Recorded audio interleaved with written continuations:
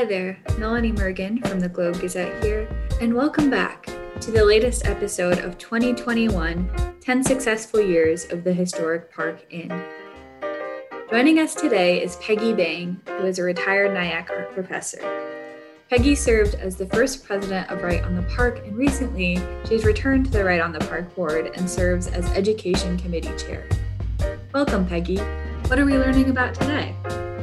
This edition of our podcast series describes the formation and purpose of Wright on the Park, the tax-exempt nonprofit entity that owns the historic Park Inn Hotel. Wright on the Park planned and paid for its restoration and continues to lease the hotel business, maintain and preserve the building, and to educate the public about Wright's influence through tours and special events. Joanne Hardinger, in the previous podcast of this series, detailed the decline of the hotel to February of 2005, when the Mason City Foundation formally withdrew its leadership position of the Park Inn rehabilitation project. This shocking development reverted the Park Inn Hotel property back to the city. After a controversial attempt to advertise it on the eBay International Auction House, the city council and mayor pleaded with the public to find a group that would purchase the building for restoration. A few days later, attorney Chip Robert Kinsey III, at the bequest of Mayor Gene Marinas and Chamber of Commerce Executive Director Robin Anderson, facilitated a public meeting. The citizens attending agreed that a hotelier was needed to operate the hotel, but that the ownership of the property should be by a private nonprofit group. They agreed that no deadline would be put upon the restoration. More meetings were planned. By the end of March, the citizens group announced to the city council that they would be interested in taking over the project. What would this group be named? Jim Marinas suggested Wright on the Park, since the building was located next to downtown Central Park. That was perfect. Wright on the Park, Inc. filed articles of incorporation with the Secretary of State's office by the end of March 2005. The inaugural board members in alphabetical order included Peggy Bang, Robert Brosher, Hal Hoffman, Martha Huntington, Herb Kennedy, Robert Kinsey III, Ann McGregor, Jean Marinos, Robert Maroff, Robert McCoy, John Michael, D. Kendall Peterson, Gary Schmidt, and Lee Weber. The next order of business was for Wright on the Park to elect officers.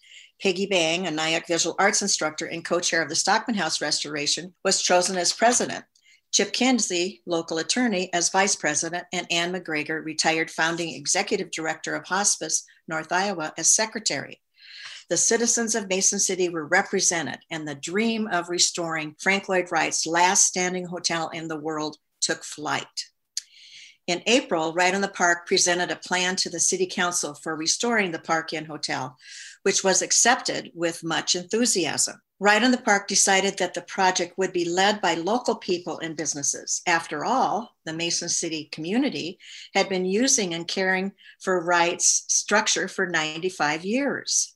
We knew its idiosyncrasies. The architectural design firm of Berglund and Cram and Hinkle Construction Company were hired to oversee this project. Martha Huntington, project architect, with Cheryl Hubbard and Gary Schmidt, construction managers, would supervise and coordinate the process. A mission statement was crafted by Wright on the Park that we should own, restore, preserve, and maintain the buildings across from Central Park in downtown Mason City. Committees were established for finance, executive, marketing, fundraising, and preservation. Much work needed to be done in order for Wright on the Park to become a 501c3 tax-exempt organization.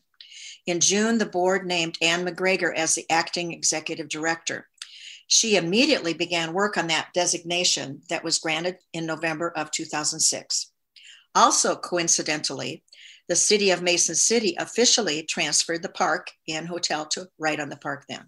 The council agreed to impose no timeline for completion of the project, nor did the group have to report to the council on its progress. Two conditions that had made the Mason City Foundation's rehabilitation efforts difficult.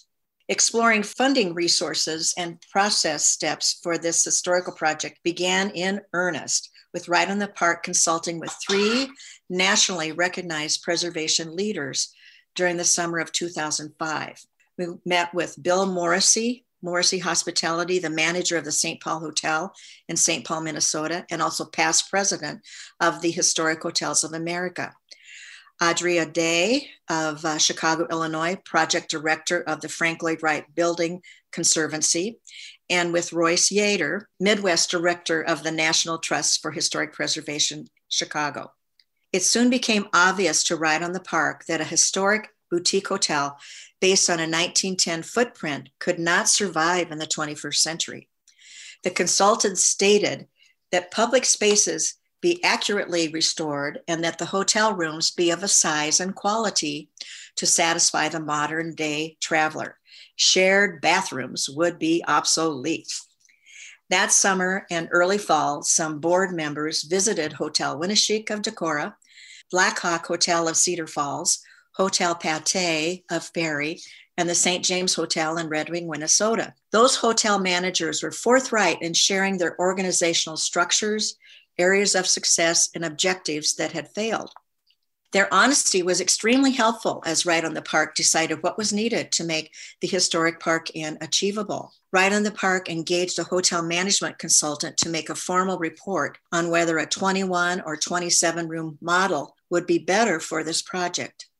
It was highly recommended to use a 27 room model with 21 rooms in the hotel side and another 6 added on the upper floors of the bank. Right on the Park concluded that it would eventually need to own the City National Bank building as well as the Park Inn Hotel in order to make their dream come true. The main physical work being done during the first year of Right on the Park's formation was demolition of non-original materials in the hotel. Walls were removed per the architect's plan to create larger hotel rooms. 5 days a week for several years, Herb Kennedy, Carl Griffith, Mel Kennedy, and Bob Maroff chipped away, adding over 800 hours of labor toward in-kind matches for various grants. A membership campaign was begun later in 2005 to get donations that would go toward the restoration of the building and its continued operational costs. Rent-free office space was opened in the City National Bank building with loan furniture and a new computer and printer. Ann McGregor was designated executive director of Right on the Park and began receiving a small stipend. Jim Zack, Nyack graphic designer, created a logo for Right on the Park that included part of the building's exterior tile design. This logo is still used today. Right on the Park's first annual membership meeting was held in April of 2006. Later that summer, Right on the Park partnered with the Mason City Downtown Association and the River City Society for Historic Preservation on a joint proposal called Pride of the Prairie in the competition to become an Iowa Great Place. This state-sponsored program provided funding to communities in Iowa that showcased potential for cultural historical development. I invited the volunteers to my home for a watch party as we waited to hear the results of the competition. Out of the 12 communities participating, Mason City was one of the 6 cities named an Iowa Great Place. We had won. I let out a scream. Right on the Park received a $500,000 grant that, when combined with a grant from the Elizabeth Muse Norris Charitable Foundation, would enable Right on the Park in 2007 to purchase the City National Bank, complete with original art glass ley lights. This was the first time that the Park Inn Hotel and the City National Bank building had been owned by a single entity since 1926. The dream was taking shape. As a thank you to our community who had helped support the Iowa Great Places initiative, in November, Right on the Park with River City Society for Historic Preservation held a thank you open house with free apple cider in the Park Inn Hotel lobby during Mason City Downtown's Home for the Holidays celebration. People could purchase newly printed note cards. Members for River City showed drawings of their proposed architectural interpretive center. Over 200 people attended, filling the lobby to standing room only. By 2007, I decided to no longer continue as president of Right on the Park because it was too time-consuming combined with my teaching career. I remained on the board, and Jean Marinas, who no longer was mayor, was elected president of Wright on the Park. Progress had been made, but millions of dollars were still needed to be raised in order to begin restoring the Park Inn Hotel and City National Bank. Robin Anderson, Mason City Chamber of Commerce Executive Director, suggested that Mason City combine several large projects into one application for a Vision Iowa grant that would be a $20 million ask. Wright on the Park, Inc. joined as a subrecipient. Vision Mason City supported the historic Park Inn and City National Bank rehabilitation, a parking facility, an expanded Federal Avenue streetscape, remodeling of the Mason City Public Library, and building the Interpretive Center. A public referendum was passed with much effort by a grassroots group to support remodeling the Mason City Public Library using city funds. The organizations involved were able to raise the required match for the $9 million contracted to Mason City through Vision Iowa. The parties signing the final application were the Mason City Chamber, the Mason City Council, and the County Board of Supervisors of Cerro Gordo. However, it took valuable time to work out details for the Vision Iowa contract that would satisfy all parties involved. The City Council and the County Board of Supervisors were concerned over the provisions in the contract that would make them financially liable for 21 years in case the hotel failed. The library portion of funds shifted to the city, which assumed continued responsibility for parking and streetscape work. The county's commitment was removed as requested. The Interpretive Center remained part of the agreement, and $8.2 million of the grant was earmarked for the Park Inn Hotel and City National Bank rehabilitation. The Mason City Chamber of Commerce Foundation came forward as the financial guarantor for the rehabilitation project, replacing the city and county's obligations, and Vision Iowa agreed to a shorter liability period. The contract was approved on October 8th, 2008. Securing Vision Iowa funding moved the hotel project forward, but more pieces of the puzzle needed to fall into place. Ron Fiskus of Planscape Partners became project manager, fulfilling one of the conditions with the Mason City Chamber Foundation.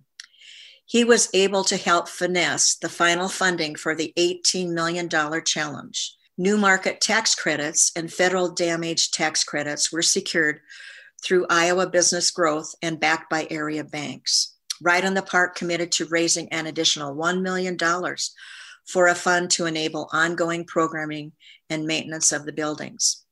When Wright on the Park received a letter from the Carlson Company, Minnesota, that we would be sued if we used the name Park Inn Hotel because they had the copyright for that name, we had to negotiate another name. The historic Park Inn Hotel was the name we settled on. Officially, the name of the Park Inn Hotel was changed in June of 2009. While Wright on the Park had been fundraising for months, our project architect had been busy finalizing the construction documents.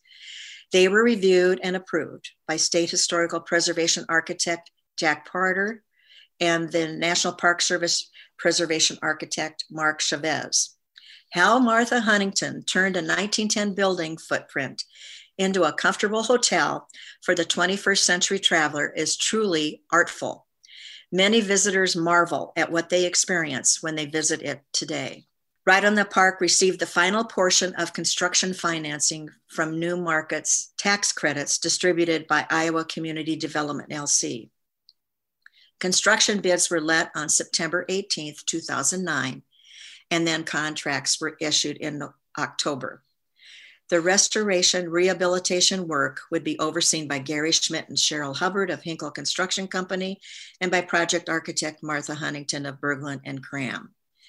Jean Marinos became the Wright on the Park financial director to help keep track of combination of grants, tax credits, and donations that would fund the project.